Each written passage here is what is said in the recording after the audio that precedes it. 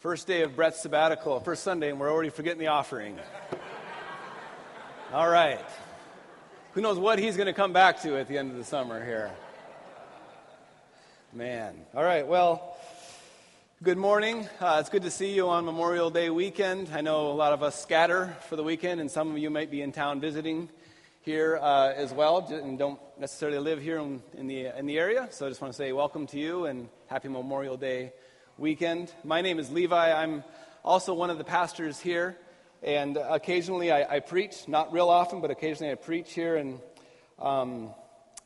actually, because our lead pastor Brett is on sabbatical for the summer, I'm going to be preaching just a little bit more often. So there you go.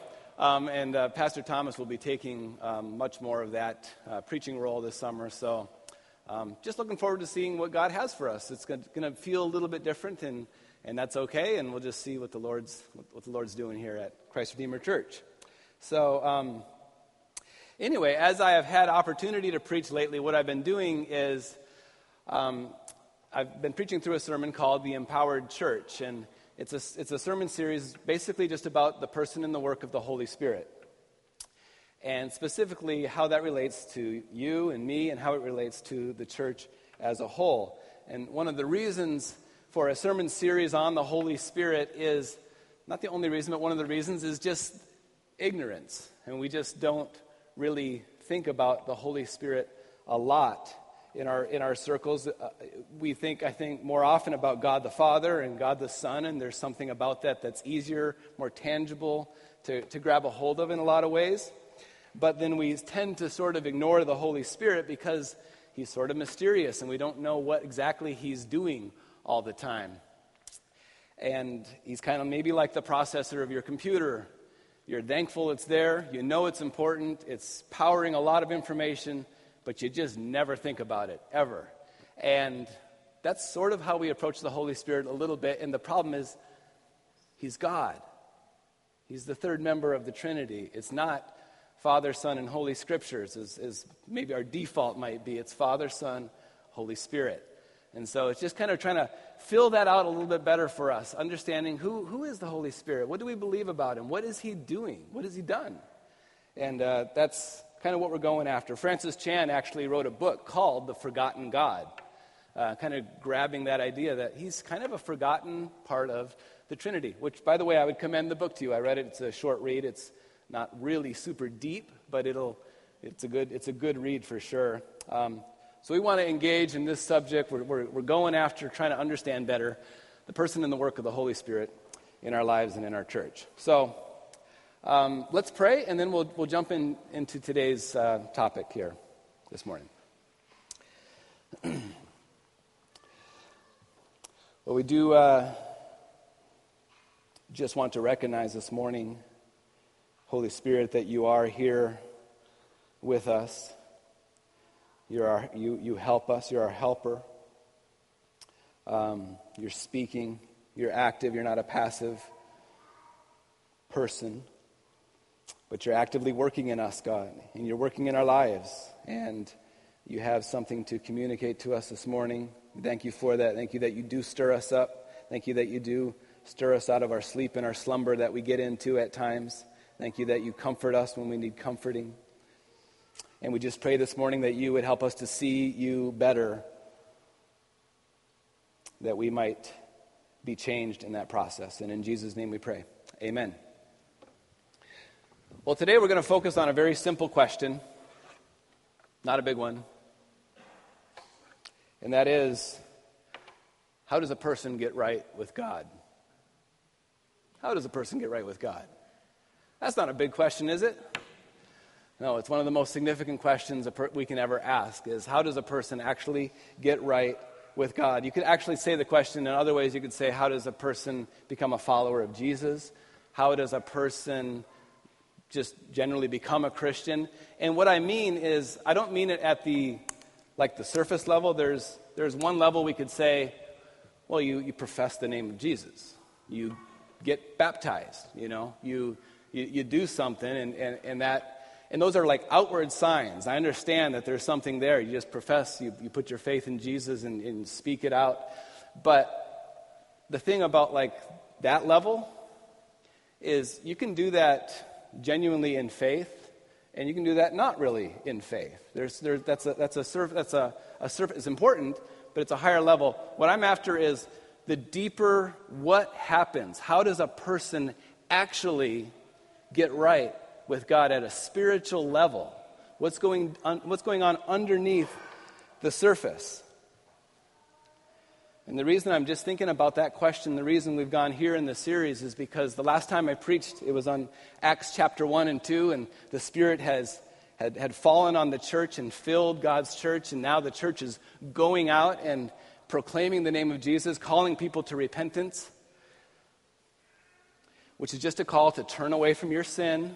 You're going one way, you're sinning, you're in control of your life, you're an autonomous person, recognizing all the ways that that's wrong and turning to God. This idea of turning to Jesus in repentance. The church is going out, people are repenting, but what's happening? Like, what's happening underneath all that? What's happening at the most foundational level in a person's life when they repent and turn to Christ? So there's a bit of a logical question in there in my mind, and one of the best passages to go to for that is John chapter 3. And so that's where we're going to go this morning. John chapter 3. You can turn on your Bible or grab your Bible, or if you need a Bible, you just don't have one here this morning, you can raise your hand and we can get one to you for sure. I want you to be able to follow along. But we're going to go to John chapter 3.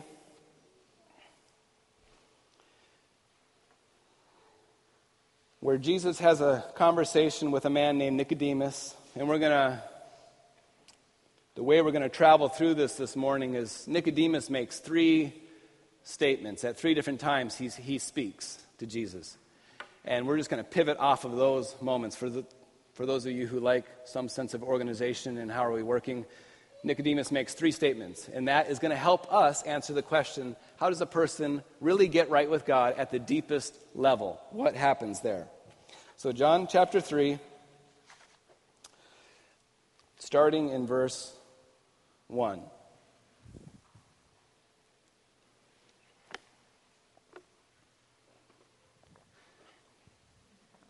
And let me just say the first point here, and then we'll read it actually.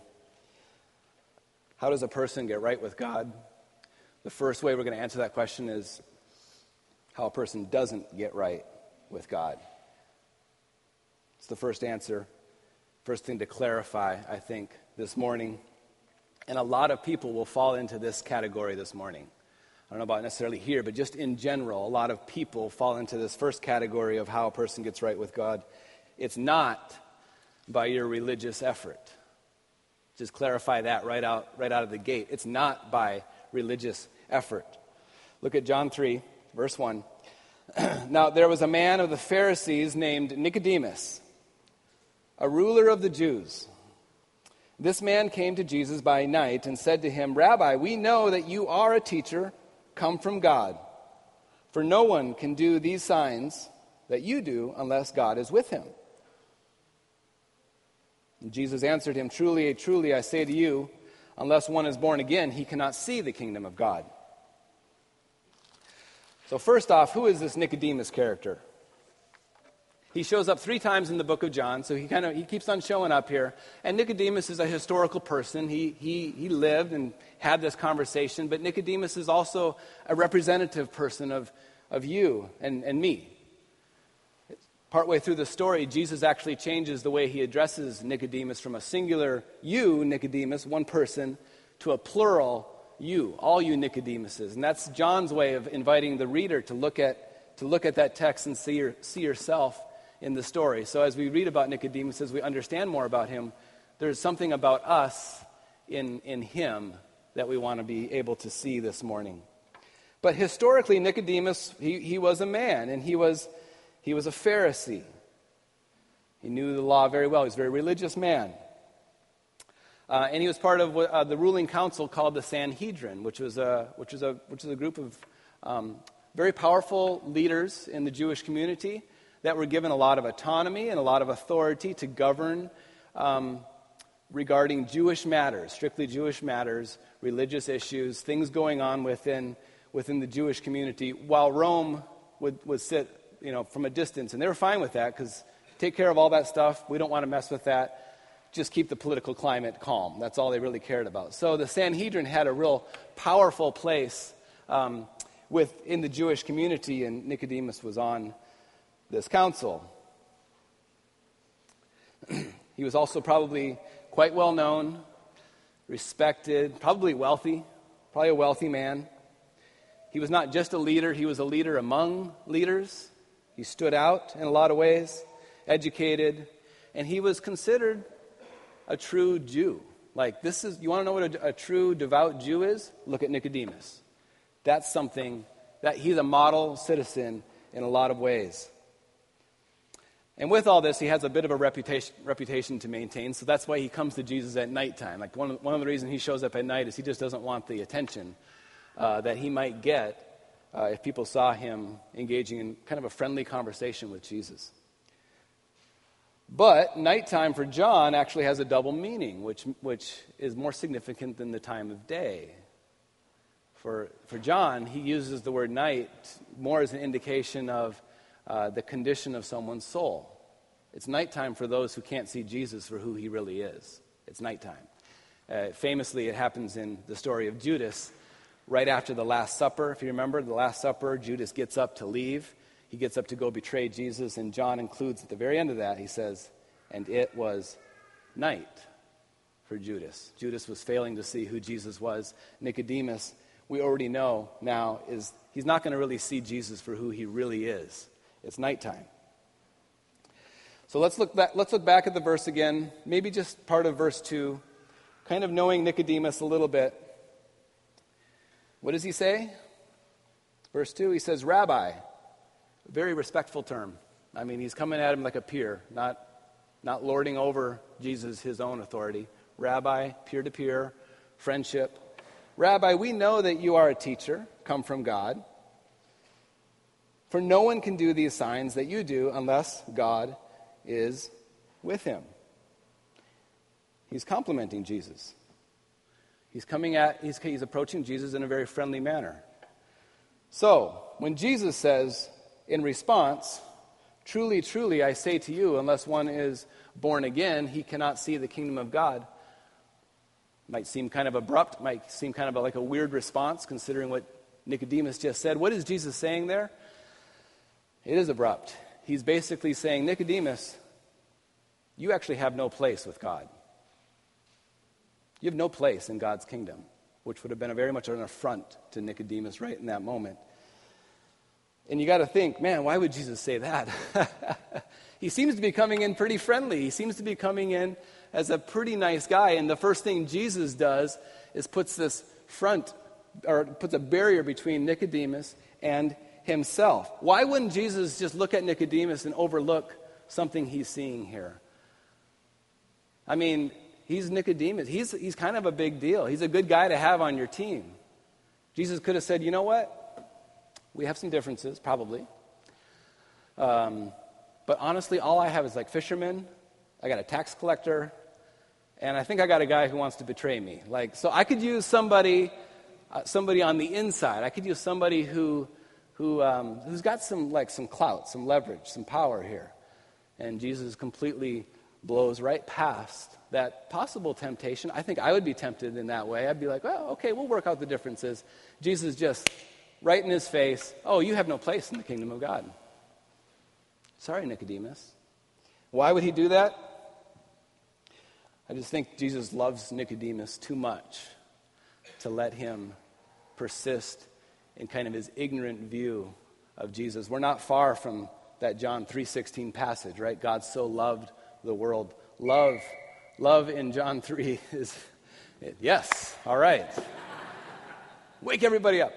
John 3, there's love in this passage. It's in the air, as they say. So I think Jesus has this sort of loving interest in Nicodemus, and it compels Nicodemus to expose his very low view of Jesus. He thinks he's praised Jesus. He thinks he's honored Jesus, calls him rabbi. But when you read, or in what he's doing there is he's saying, when you, Rabbi, we know that you've come from God. What he's associating Jesus with is you've come from God just like Moses came from God, just like Jeremiah came from God, these other prophets, these people that have spoken to us throughout history. You've come in that way.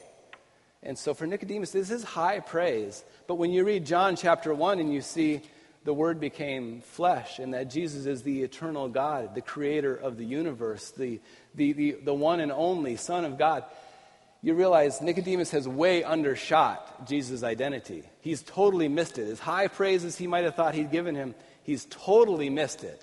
It would be like me, or maybe like you, meeting Michael Jordan for the first time ever. Maybe the only time ever it would be. And I never have. But it'd be like meeting him and saying, Michael Jordan, you are a basketball player. And that would be correct. Or we're a basketball player. And that would be a correct thing to say.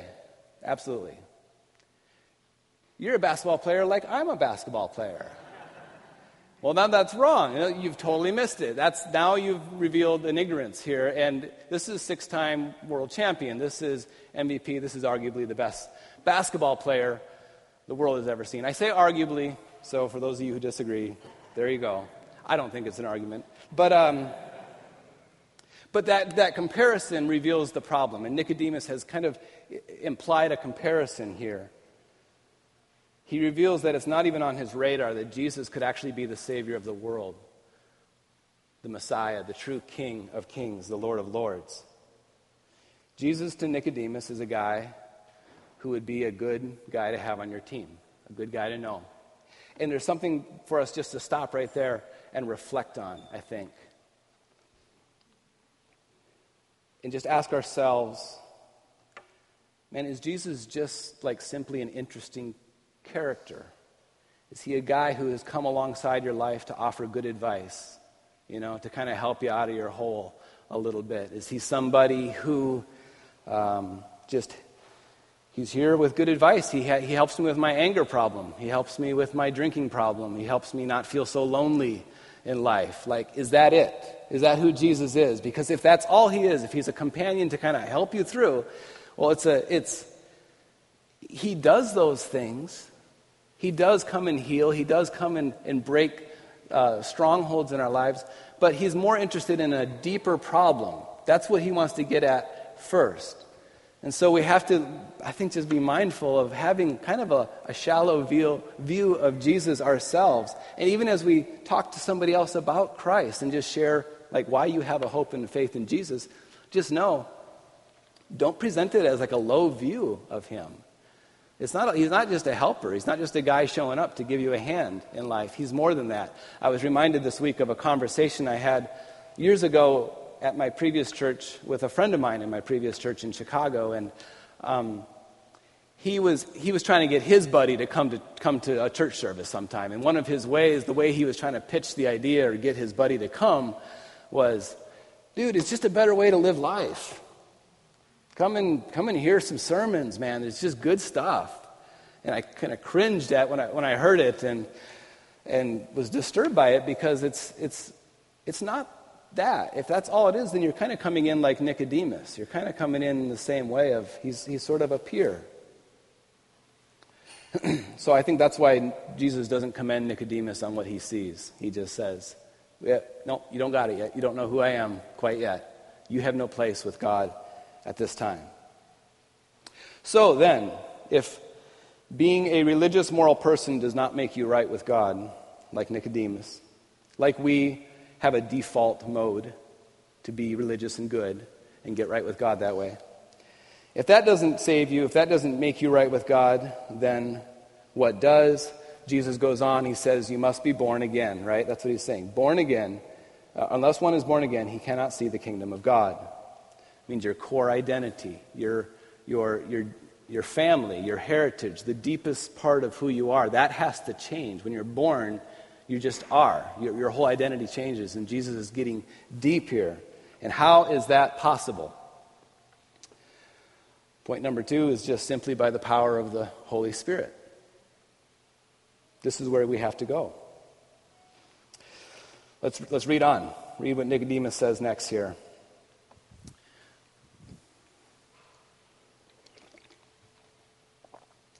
Nicodemus answers him saying, "How can a man be born when he is old?"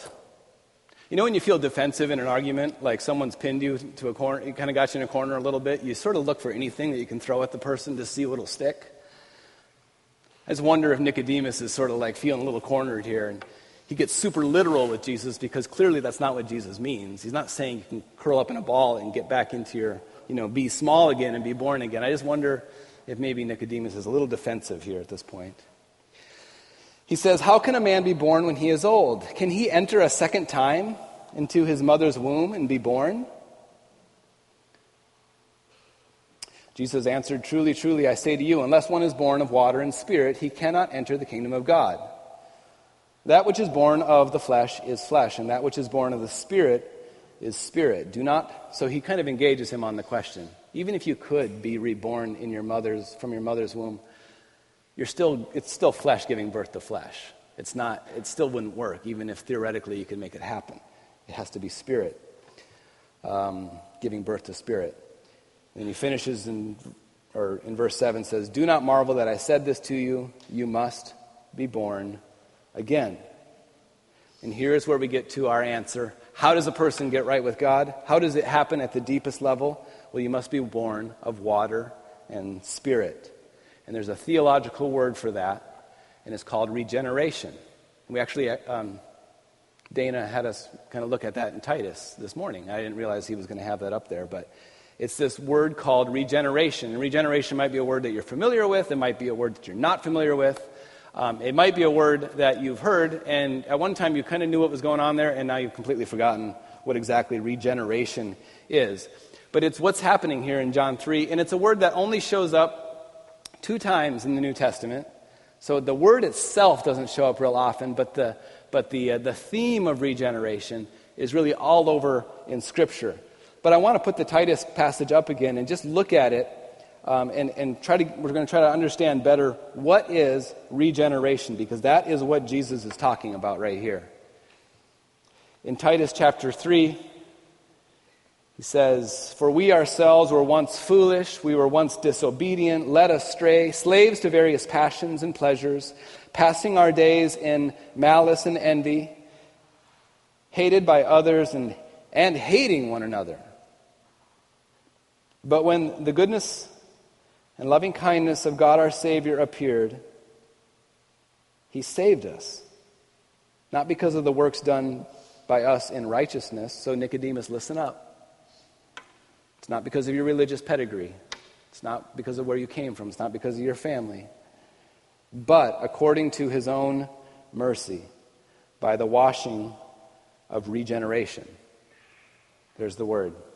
And the renewal of the Holy Spirit, linking these things together. This is how you are saved at the deepest level. This is how a person is made right with God. God's Spirit comes and breathes life into a dead person. Actually breathes life. You see, in the word regeneration, you see regenesis almost. Genesis being beginnings. Reminds you of Genesis chapter 1, just the opening of the Bible. Genesis chapter 1, verse 2, where it says that the earth was without form and it was void and darkness was over the face of the deep. And then who was there? The Spirit of God was hovering over the face of the waters. So that means the same Spirit that was there at creation, initially, powerfully creating, is now the same Spirit who creates again. He creates new life. Not with any less power, like perfectly, powerfully, miraculously, something we could never dream of doing, just making something happen out of nothing. And that is the Spirit that is here now, saving, giving people new hearts, new identities, recreating people who were once enslaved and helpless and dead, and making them alive in Christ Jesus. A definition of regeneration, for those of you who like definitions clearly articulated. Here's one from a man named Richard Lovelace. He says this: regeneration is the recreation of spiritual life in those who are dead in trespasses and sins. It occurs in the depths of the human heart, at the roots of consciousness, infusing new life, which is capable of spiritual awareness, perception, and response that is no longer alienated from the life of God. The conscious effects of regeneration, so here's the stuff that we see on the outside, are summed up in things like conversion, a response of turning toward God in repentant faith, which accompanies the hearing of the gospel. So something has to happen first before you need to be regenerated before you can even turn and repent of sin or even believe in the name of Jesus. Something has to happen. You need life before you can even recognize it. Augustine said it this way. He had a picture.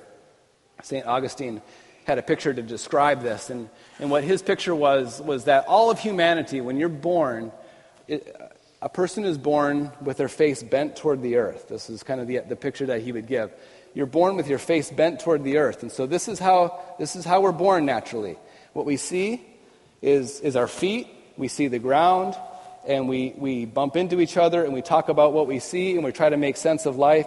But the whole time we're looking down. We're looking down at the ground. That's all we can see together. Meanwhile, God is above, gloriously displaying his gospel through Jesus, gloriously displaying his word, but nobody can even look up to see that. We don't have the capacity. So Augustine said, this is our natural fallen condition.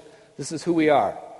And we're trying to make sense of God, and you've got an idea, and you've got an idea, and we're all looking at the ground together. And then until a person is regenerated, until the Spirit fills a person up and causes them and gives them life, that's the only time they can straighten up. That's when they can straighten up, look up, and see God, and understand for the first time who they are, who God is, what true beauty looks like, what true glory looks like, what true wisdom looks like. None of that can happen until this happens. And this doesn't happen until the Spirit comes in and causes it to happen.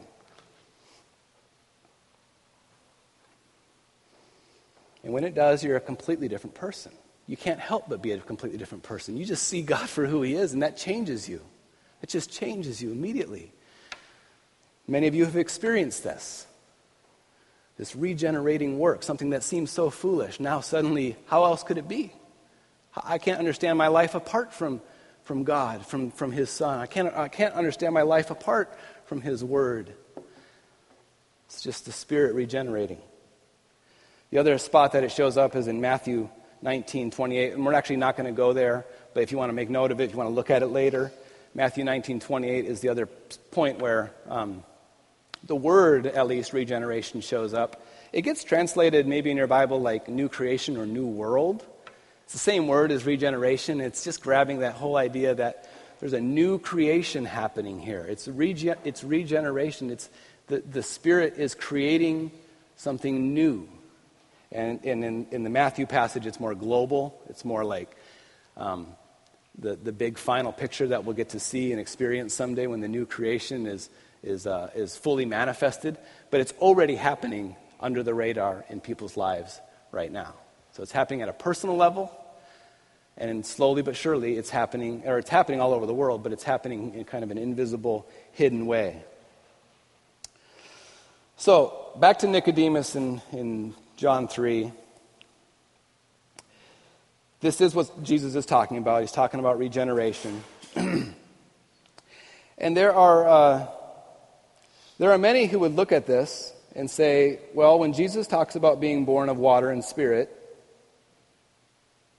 well, he's talking about baptism. He's talking about, it's water. There's water. He must be talking about baptism. And there's a lot of problems with that, I think. But one of the problems, just right off the top, is that Nicodemus would have no idea what Jesus is talking about if what he meant was baptism in Jesus' name. He wouldn't know what Jesus is talking about. And we know from later in the passage when Jesus kind of rebukes Nicodemus, like, Nicodemus, you should know what I'm talking about here, that, well, so it can't be baptism because Nicodemus, it wouldn't have even been on the radar to think that Jesus is talking about being baptized in his name. It must have meant something else to Nicodemus for Jesus to be able to say, you should know what I'm talking about, Nicodemus. You should know. So what is Jesus talking about? He's talking about passages like Ezekiel 36, which Nicodemus would have known very, very well. He's a teacher of the law, knew the Old Testament better than anybody in this room would have known the Old Testament. So Ezekiel 36 says this. He says, I will sprinkle, I think the words are up here. It says, I will sprinkle clean water on you, and you shall be clean from all your uncleanness. And from all your idols I will cleanse you. And I will give you a new heart. This is new creation stuff. And I will give you a new spirit I will put within you. And I will remove the heart of stone from your flesh and give you a heart of flesh. And I will put my spirit within you and cause you to walk in my statutes and be careful to obey my rules. So Nicodemus knows this passage very well. This is a hopeful passage. He knows it, but he doesn't know it. Like, he knows it here, but he doesn't know it's for him. He doesn't realize he's the one who needs the cleansing. He needs to insert his name in this passage. It needs to say something to him like, I'll sprinkle on you, Nicodemus. And you shall be clean, Nicodemus, from all your uncleanness, from all your idols. I will give you Levi, or you. This is personal. And Nicodemus that hasn't hit him yet. He is a religious man. He's a Jew among Jews. He's got pedigree. He's somebody who people listen to. He doesn't need the washing. At least that's what he thinks. And that's what he's missing here in this passage. He absolutely needs the washing. He absolutely needs the cleansing. And just like your natural birth, which you didn't have anything to do with when you were a baby, you didn't. Ask any mother who's given birth in here, by the way, and they'll tell you that they did all the work. The baby was just along for the ride, basically. Just like that birth, when you're a baby, you had nothing to do with, so to your spiritual birth. Like, you have nothing to do with it. You don't will yourself to be born. You can't make yourself be born, which again I would say why Jesus isn't talking strictly about baptism. You can't just baptize someone into being born again. You can't do that. You can't control the Spirit in that way. And then that's the next thing that Jesus says. He gets at this controlling the Spirit issue. He says in verse 8, if you look at it, the wind, it blows where it wishes. You hear its sound, but you don't know where it comes from. You don't know where it goes. So it is with everyone who is born of the Spirit. The wind and the Spirit are the same word. Jesus is playing off of words there. But he's saying, he's just describing the character of the Spirit to some degree. He's just saying, you don't know where it comes from. It's mysterious. You don't understand everything about it. He's uncontrollable. He's tremendously powerful. He's invisible. And yet you see his effects all over, just like the wind. You see the effects of the wind all over. Jesus is saying, don't try to control the Spirit. Don't try to harness the Spirit. He's uncontrollable. And again, maybe it's just a point for us to stop and to think for ourselves. Like, you can't control the Spirit. You can't force the Spirit to come upon someone and to regenerate them. You can't make something like that happen. You have to be in step with the Spirit. Walk with the Spirit. Look for how the Spirit might be moving. Even Jesus kind of restricts himself. In John 6:44, he says, nobody can come to me unless the Father who sent me draws him in. So Jesus has kind of like, he doesn't get ahead of the Spirit. And we don't want to get ahead of the Spirit as we wish and hope to see people come to the same kind of salvation that you have experienced. Richard Lovelace says it this way, same guy. He says, Jesus' whole ministry reveals a controlled dignity, which did not force persons beyond the moving of the Holy Spirit, detectable in their words and actions, so that in bringing them to commitment, even the Son of God waited upon the Spirit. So if Jesus restricted himself to let the Spirit move, I think that's a good example for us to follow, to understand we have limitation. We testify of the grace of Jesus in our lives. We love people really well. We're eager to share the reason we have the hope. We're faithful missionaries living on mission. Those kinds of things are all part of what we do. But honestly, take the pressure off of thinking you have to seal the deal. Like, you have to make sure someone get them in a headlock and make them say Jesus. This is not what we have to do. There is no reason to do that. It doesn't actually do anything at all. It doesn't help anything. We don't manipulate people to believe this message. We don't manipulate our children to believe this message. We don't do that here in our Sunday services, trying to play on people's emotions, hoping that somehow the Spirit will work in that, because we can't control the Spirit.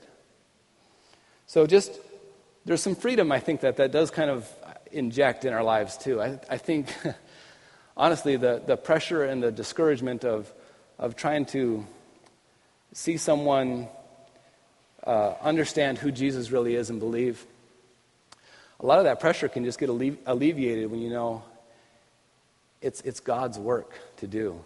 You just be joyful, honestly. Just enjoy your salvation. Let that flow out of you. Let the love flow out of you, and be faithful to that. But trust, man, the Spirit has to do that. God has to actually change a person's heart. God has to change a person's life. So keep working hard, but understand your limits. One of the things that we've done to get through the winter months with small children is I've been reading the Chronicles of Narnia series to my boys. And this winter, at one point, we finished The Voyage of the Dawn Treader. I don't know if you've read these books or not, but The Voyage of the Dawn Treader is one of the stories in that series. And in that story, there's a boy named Eustace. And Eustace is the most annoying, aggravating, selfish, self-centered boy in the world. And he somehow ends up in this magical land of Narnia. And he is just painful to listen to and painful to watch if you've watched the movie. And at one point, Eustace stumbles across a pile of treasure. And he loves the treasure. He sees the treasure. He runs over and puts a big bracelet on his arm and lets it sit there. And he's just kind of looking at all the gold, and he's sitting in it, and he just lays down, and he then ends up falling asleep, just dreaming of getting everything he wanted in life, getting everything, all this treasure, all this power. He falls asleep that way. And when he wakes up, he finds out that his inward greed has manifested itself outwardly, and he becomes a dragon. He wakes up and he is this hideous monster, this dragon. And that thing that he put on that bracelet that he put on his arm is now pinching him and hurting him. And he realizes over time that I'm not even a human anymore. And he's isolated and he's ugly. And it starts to dawn on him how ugly and horrible looking he really is, and he just doesn't know how it'll ever change, doesn't know how it's ever going to be different. And he meets Aslan, and Aslan, if you know the stories, he's the Christ character. He represents kind of a Christ character. He's a lion, and he brings Eustace the dragon up to a mountain where there's a well with fresh, clean water in the well, and offers Eustace to bathe that hurting arm in the water. And Eustace wants to, but he's a big, ugly dragon. He can't fit in that well. There's no way he can get in that well. And so he's frustrated and dejected, and Aslan says, well, you'll have to be undressed. And Eustace lights up because he's like, oh, yeah, like a snake. A snake can shed their skin. I bet I can shed my skin too. And so he's got these big dragon claws, and he starts to rip the skin off of his body, and he's able to do it, and he throws it to the side, and he looks, and he's got another skin on his body, and he's like, oh, I'm layered. So he pulls another layer off, and he does this again. And every time, he's still just a dragon in dragon skin, 3 times in a row. And then Aslan steps in, and he just says, no, you have to let me undress you. And I'll just pick it up from there. This is from the perspective of Eustace. The very first tear he made was so deep that I thought it had gone right into my heart. And when he began pulling the skin off, it hurt worse than anything I've ever felt. The only thing that made me able to bear it was just the pleasure of feeling the stuff peel off. Well, he peeled the beastly stuff right off, just as I thought I'd done myself the other 3 times, only they hadn't hurt. And there it was, lying on the grass, only ever so much thicker and darker and more knobbly looking than the others had been.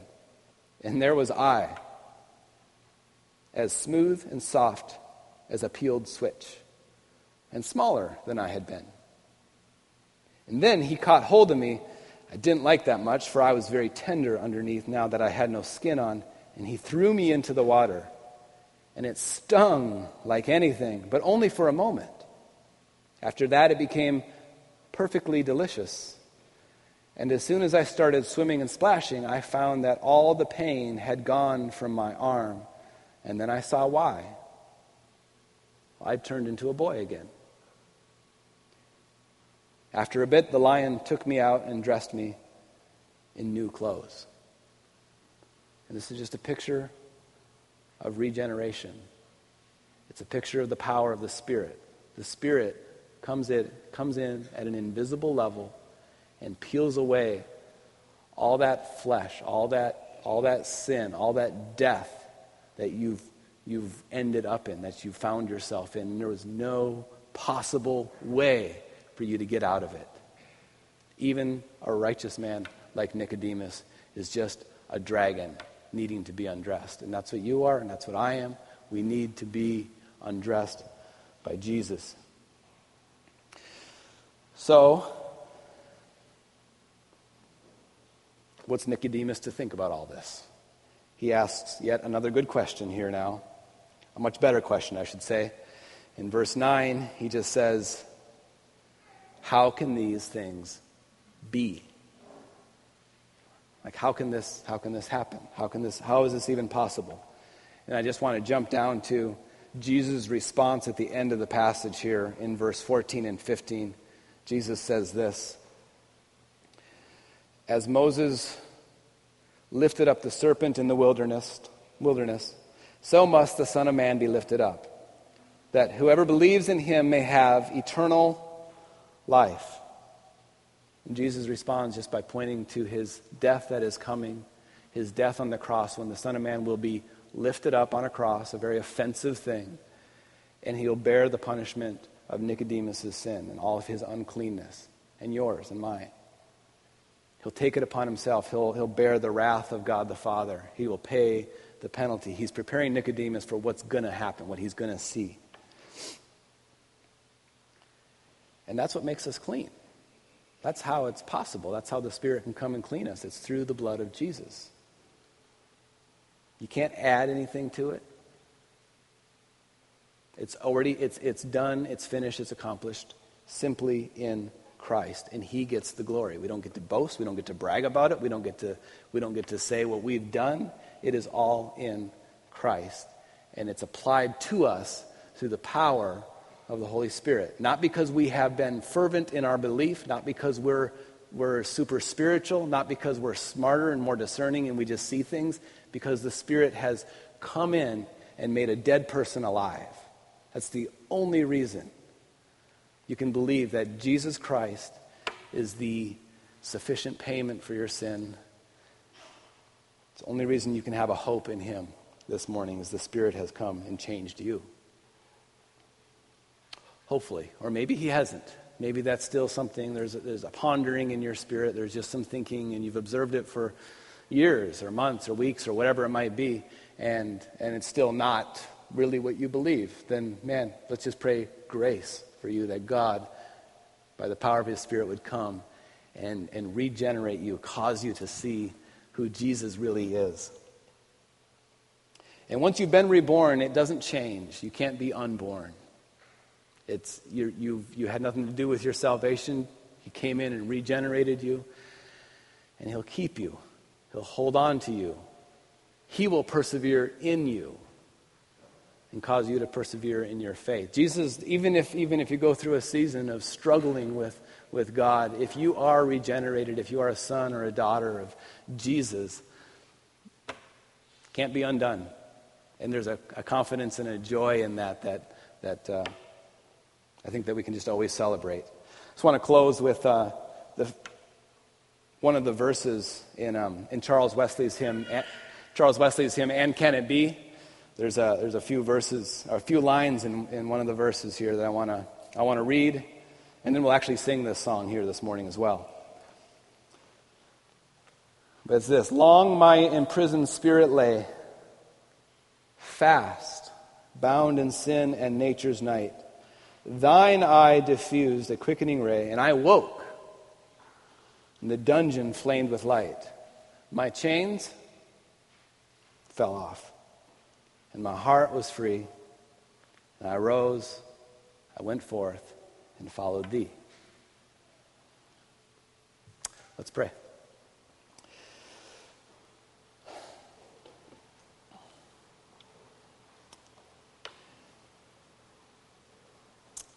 Well, Heavenly Father, we are only made right when we recognize that we're only made right with you, God, when we recognize that there's nothing we can do to fix our problem. No amount of good work or religious effort or going to church services or being a good person, none of that stuff will be enough. It wasn't enough for Nicodemus. It's not enough for us. We just recognize the need for rebirth and new creation and supernatural work that we just can't do and we can't control. And we just thank you for the work of the Spirit that comes and restores us, gives us life where there was no life, sets us free where we were all bound up in sin. Thank you for this powerful work. Thank you for Jesus, who bore all of that punishment that we deserve, bore it all upon himself, God. And I just pray, Jesus, that this would cause us to not boast and to be really sensitive to us ever thinking that we are something more than we really are. And we just confess, God, that we do that sometimes. We do think that somehow we've contributed, or we compare ourselves to others and think that somehow we're better, or maybe not quite in need of as much grace. And that's just not true, Lord. And so we want to turn away from thoughts like that and ideas like that, Jesus, and just embrace you, embrace the cross, be thankful people who love you, who love walking with you. And we just thank you so much for this, Jesus. And I do pray, God, for those who maybe are here today or even, listen to the sermon online, stumble across it or something like that. I just pray, God, that your powerful Spirit would work new life in everyone who's hearing this morning, hearing this right now. Work new life in us. Cause us to be resurrected in our spirits and see you for who you really are. We thank you for this work, and it's in Jesus' name we pray. Amen.